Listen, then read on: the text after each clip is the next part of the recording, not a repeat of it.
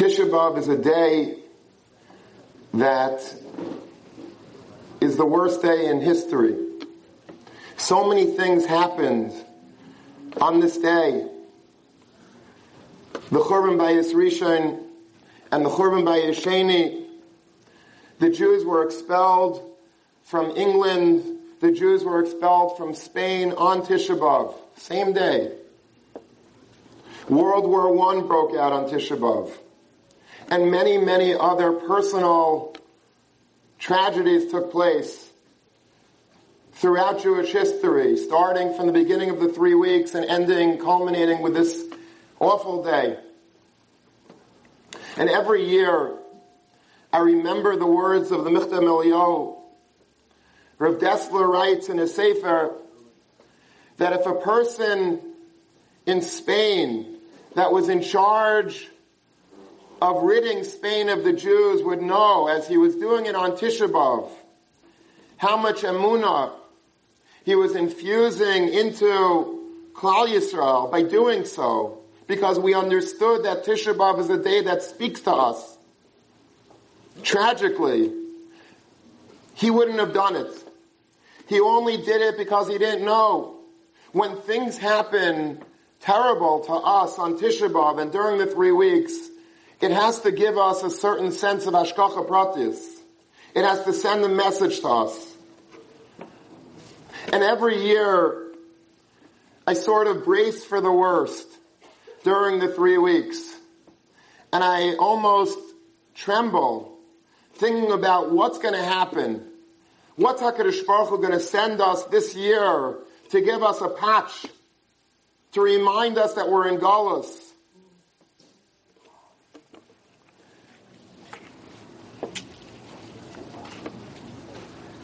And of course this year we had a terrible reminder that we're in Galus. With a treaty that was made between the great superpowers of the world and the Malchus HaRishah, the evil empire which exists today called Iran. And we can't even understand what the world is thinking, signing an agreement with this evil empire, with this terrible country of Iran, who makes no bones about what their intentions are. They're not trying to hide anything from us. They tell us exactly what they want to do with Eretz Yisrael. They want to wipe us off the map, Rachmana litzlan. They want to create another Holocaust. They're creating nuclear weapons as we speak, if they don't already have them. And here we are, the Secretary of State, the President of the United States, and all of the major countries of the world are signing agreements, bending over backwards to make a deal with such people. There's no way of explaining it other than it's hashgacha. HaKadosh Baruch Hu tells us every year, Kol Roitfea Hisigua Bein HaMitzarim. During these 3 weeks, Bein HaMitzarim, the place that we find ourselves in dire straits every single year, Kol Roitfea Hisigua. All of our enemies chase after us, attacking us, threatening us, overcoming us. And we're supposed to feel afraid. We should feel afraid. That's what Galus is. I want to ask you a question. What is so frightening about Iran having a nuclear weapon? There are other countries in the world that have nuclear weapons that are no friends of the Jews. What is it about Iran that Prime Minister Netanyahu and all of us are so scared of? There's a difference between Iran and all of the other countries in the world. Other countries in the world, in the civilized world, always are afraid to use a nuclear weapon. Russia has a nuclear weapon. United States has a nuclear weapon. Israel has a nuclear weapon. India, Pakistan, many countries have nuclear weapons. But there's always something called the deterrent factor.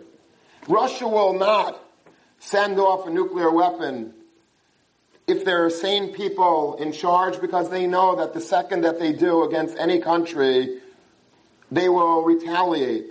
And Russia doesn't want to suffer personal losses.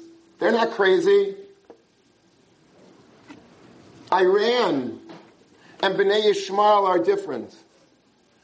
We see on a smaller scale in the Gaza Strip how the Arabs are fearless. They make tunnels into Israel. They fire missiles into Israel. Even after Israel shows that we have an Iron Dome that could actually stop missiles from coming into the land, they still continue to lob more missiles. And Israel, of course, retaliates, killing thousands. It doesn't stop them. They are not afraid of carrying out kamikaze missions against Eretz Yisrael because they hate us more than they love themselves. That's the frightening element that Bnei Yishmael has, that the Arabs have. They hate us so much that they would rather die than have us be happy. The famous line of the Israeli Prime Minister Golda Meir, oft quoted, "We will have peace with the Arabs when they love their children more than they hate us." The second that they start loving their children more than they hate us, we'll have peace. Who wouldn't want to make peace? Who would stop from an outstretched arm that Israel constantly extends to them? Why wouldn't they want peace? Why wouldn't they want prosperity? Why would they want their children blown up?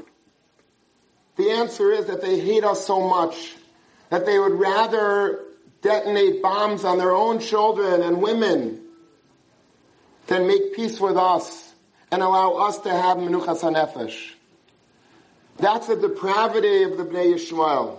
And that's why it's so frightening, Bein HaMitzarim, to feel how close Iran is getting daily to accomplishing their goal of having a nuclear weapon. Rachmana litzlan. Hashem Yishmar. But I want to tell you something, and it's even more frightening than what I've said so far. We speak about the Arabs, about Bnei Yishmael, about their venomous hatred towards us, and how that overrides their love for themselves. The secret is, the dirty secret is, that if you look back in our own history as a people, we have the same exact genetic makeup. Rachmana litzlan. Do you know that during the Churban Bayis Sheni, in the preceding years, it was the last couple of hundred years before the Churban Bayis Sheni, where we were ruled by the Chashmonaim, which are famous from Hanukkah. The Kaihanim were in control of Bnei Yisrael in Eretz Yisrael. And there were two brothers, two Jewish brothers, Hyrcanus and Aristobulus. And these two brothers had a lot of power in Eretz Yisrael. They were in control of the whole Medina, the whole country. But they hated each other. They were jealous of each other. They had what we call kina sina.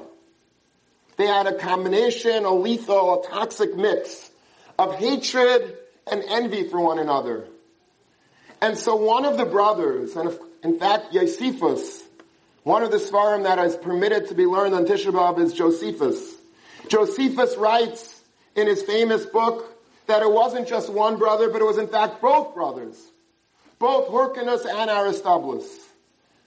They hated the other so much that they sent personal invitations to Rome. Please come. Accept my personal invitation. I will be your slave. A king of Israel said this. I will be your slave. I will be your indentured servant. But just come in and take over the land so that my lousy brother won't rule also with me. Can you imagine? These are Jews. It's not Bnei Yishmael.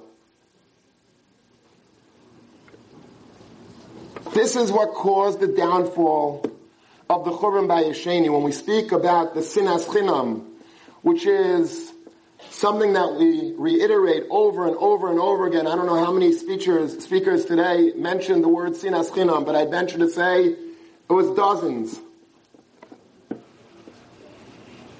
Sinas Chinam, this is Sinas Chinam. When you're willing to go after your brother and destroy yourself, take down Klal Yisrael, just so that there shouldn't be a brother of mine who's enjoying success, that's kinasina, that's sinas chinam. That's what brought down the Churban Beis HaMikdash. You look at the story of Kamsa Bar Kamsa. There was a man by the name of Bar Kamsa, I'm sure we're all familiar with the story. He got an invitation to a party and he really wasn't invited to. It was Kamsa that was supposed to be invited. The shliach, the agent, the mailman made a mistake. He sent it to Bar Kamsa. The host of this party comes over to Bar Kamsa, who was his foe, and he says, you better get out of this party or else. And there were a lot of rabbis sitting on the dais. Nobody said anything. Bar Kamsa pleads with the host and says, don't kick me out. Please let me stay. I'll pay for my meal. Get out! I'll pay for half the party. No. I'll pay for the entire party. Out. He picks himself up. He passes all the rabbis that were silent, and he swears to himself, this is not going to stand. And he goes to Rome, and he comes up with a scheme to bring down the entire Jewish nation and himself as well, just because he was enraged at what happened to him. He would rather destroy himself and Klal Yisrael than have to have the host of the party be able to get away with something. This is a terrible character trait. But this is what brought us down during the time of the Churban Bayesheni.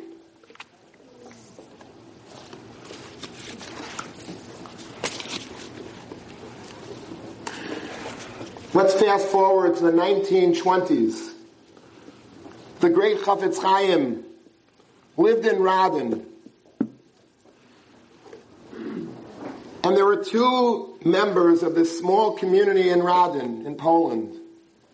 And they were having a vicious fight between the two. They couldn't stand each other. They were like the Hatfields and the McCoys. They had a seething animosity. And they would not stop fighting. And they got their whole community embroiled. And some took the side of one team, and the other took the side of the other team. And guess what started to happen? Reuven, one of the battling people, his son died. One of his sons died. And then one of Shimon's sons died. And then another son of Reuven died. And then another son of Shimon died. A third son, all within a few weeks, months. And everybody that had half a brain in their head were able to see this was no coincidence. Obviously, HaKadosh Baruch Hu wants the machlokes to stop. This sinas chinam to stop.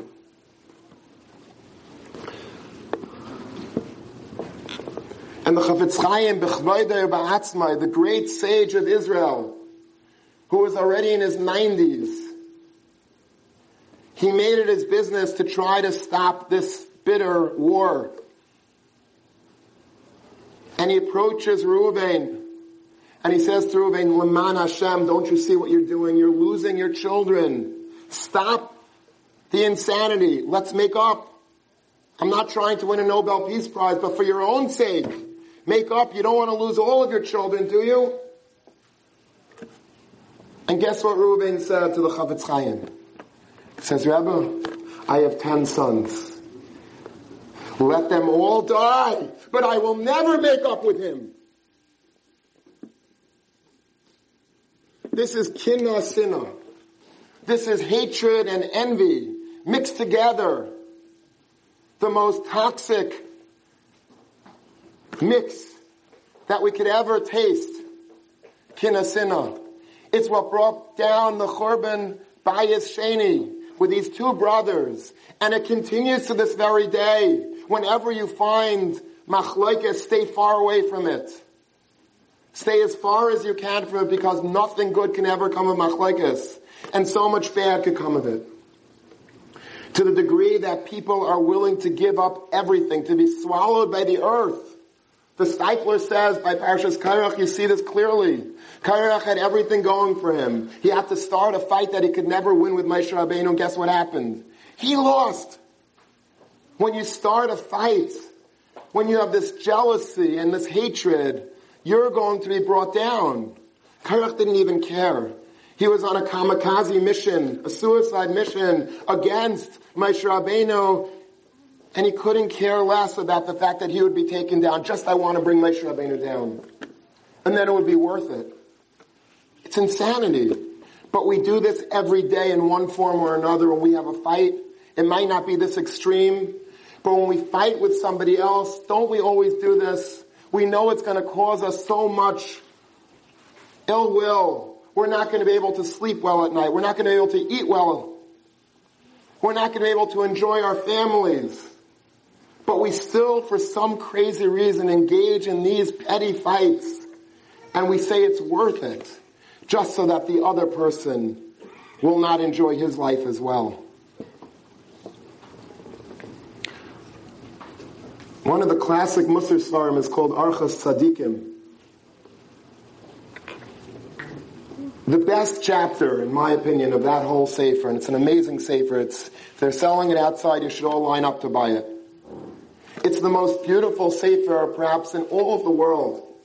But there's one chapter that speaks so clearly to anyone that might have these issues of kinna, of jealousy and anger and hatred. And it's called Shar HaKinna.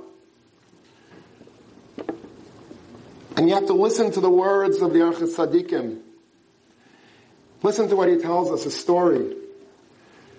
There was once two people, and one suffered from something called chemda, and the other suffered from something called kinna.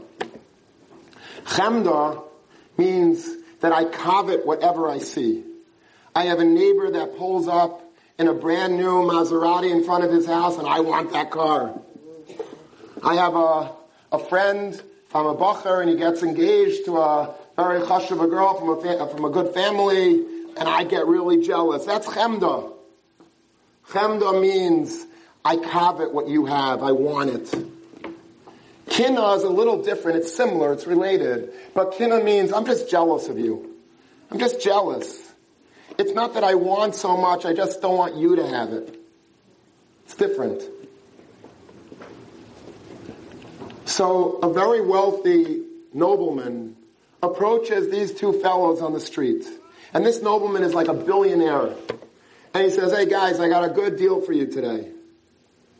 He says, I want to fulfill your any request. Meaning, if you want something, I'll give it to you. Whatever you want. You want $1 million, you want $1 billion, fine. You want a car, you want a house, you want a vacation. Whatever you want, just ask me for it. But on one condition. Whatever I give to the first person who asked, I give double to the second person. Now this was a big, big problem for both of them, right? Because think about it. The one that was a chamdan, the one that coveted, I don't want to ask for $1 billion because what's going to happen is my best friend over here is going to have $2 billion. And that's impossible. I can't allow that to happen. So, by all means, he says to his friend, you go first. After you make the first request. Then, the guy with the kinna issue, he starts thinking in his head, I can't do it. I'm not going to be first. Because if I ask for a new car, he's going to get 2 new cars. That's impossible. You go first. And it's back and forth and back and forth. They were both going to even forfeit this great opportunity because they were so nervous and wrapped up in their personal issues. So listen to what the Archa Tzadikim says was the end of the story. The person that had kinah, the person that had jealousy, he had a great einfall. He had one of those light bulb moments. He says, okay, I'm going to go first. Let me get this straight. Whatever you do to me, he gets double, right? Yes. Okay. I have the solution. I want you, O nobleman, to poke one of my eyes out. Take out one of my eyes. Just so that my friend will have both eyes gouged out. Could you imagine? Do you understand what the Archa Tzadikim is conveying to us about the depravity of a human being? How it's possible to sink so low because of our hatred, because of our jealousy. But we have that in us. The Arabs are not alone. They're just a lot more vocal about it. But we all have this in us. And if we want to solve the crisis of the last 2,000 years, we have to get rid of this kinah. We have to get rid of this sin, and we have to love one another. We have to stop being jealous. We have to stop nursing all of the animus that we have. We started speaking about these 2 brothers, Hyrcanus and Aristobulus, that hated each other and that brought down the Bayesheni. And I want to end with a story of another 2 brothers. Now I have to admit that this story may not be true. And in fact, it might certainly not be true, but I'm going to say it anyway because it's such a powerful story. Legend has it that way before the Beis HaMikdash was built on the Har Moriah, there were 2 brothers. And unlike Hyrcanus and Aristobulus, they didn't hate each other. They loved each other. One brother was single. He was an elder bacher. He had no children. He was never married. And the other brother had a very large family. Together they were partners in a big field. And they had a bumper crop that year. And each of them split up the produce, each to their own separate silos.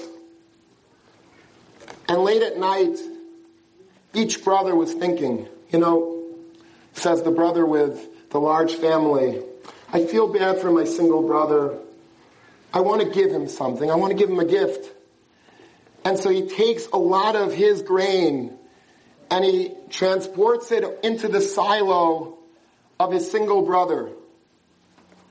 At the same time, the single brother takes grain from him and says, you know what do I need all this grain for? My brother has Kanai a large mishpacha.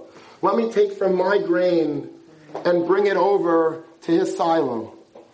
And the next morning, they both wake up and they were expecting to find a lot of their grain missing, but lo and behold, it was exactly the same amount as when they went to sleep the night before. It was strange. And this happened again and again. Every night they were sneaking into each other's silos and giving and giving and giving. Until one night, these 2 brothers bump into each other in the dark of night, each holding their grain.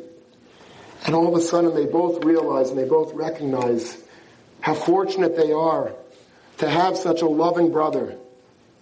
And they embrace and they hug and they kiss. And legend has it that on that very spot, the Beis HaMikdash was built.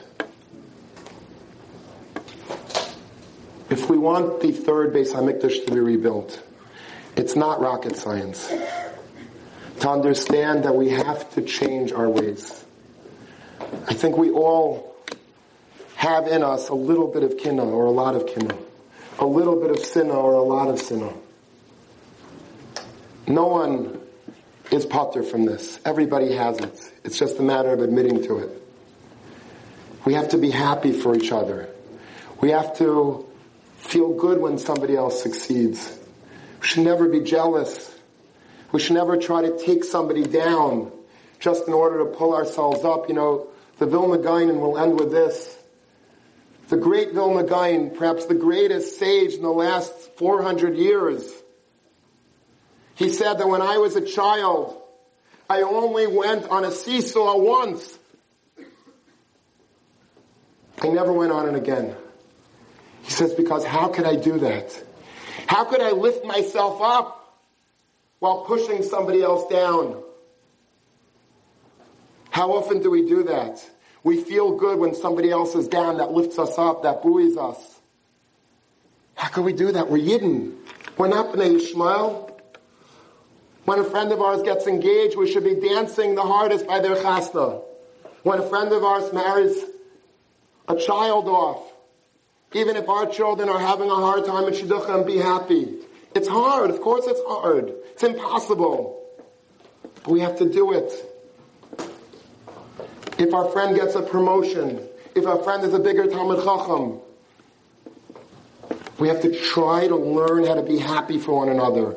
Not to have that evil eye. Not to have that kinna sinna. To try to build up another year, to hug, to embrace, to be happy. And that will be the foundation. Be'ezus Hashem Yisparach, to Mekabel, Pnei Mashiach Tzidkenu, B'mheir B'yameinu, Amen, Amen. Thank you very much.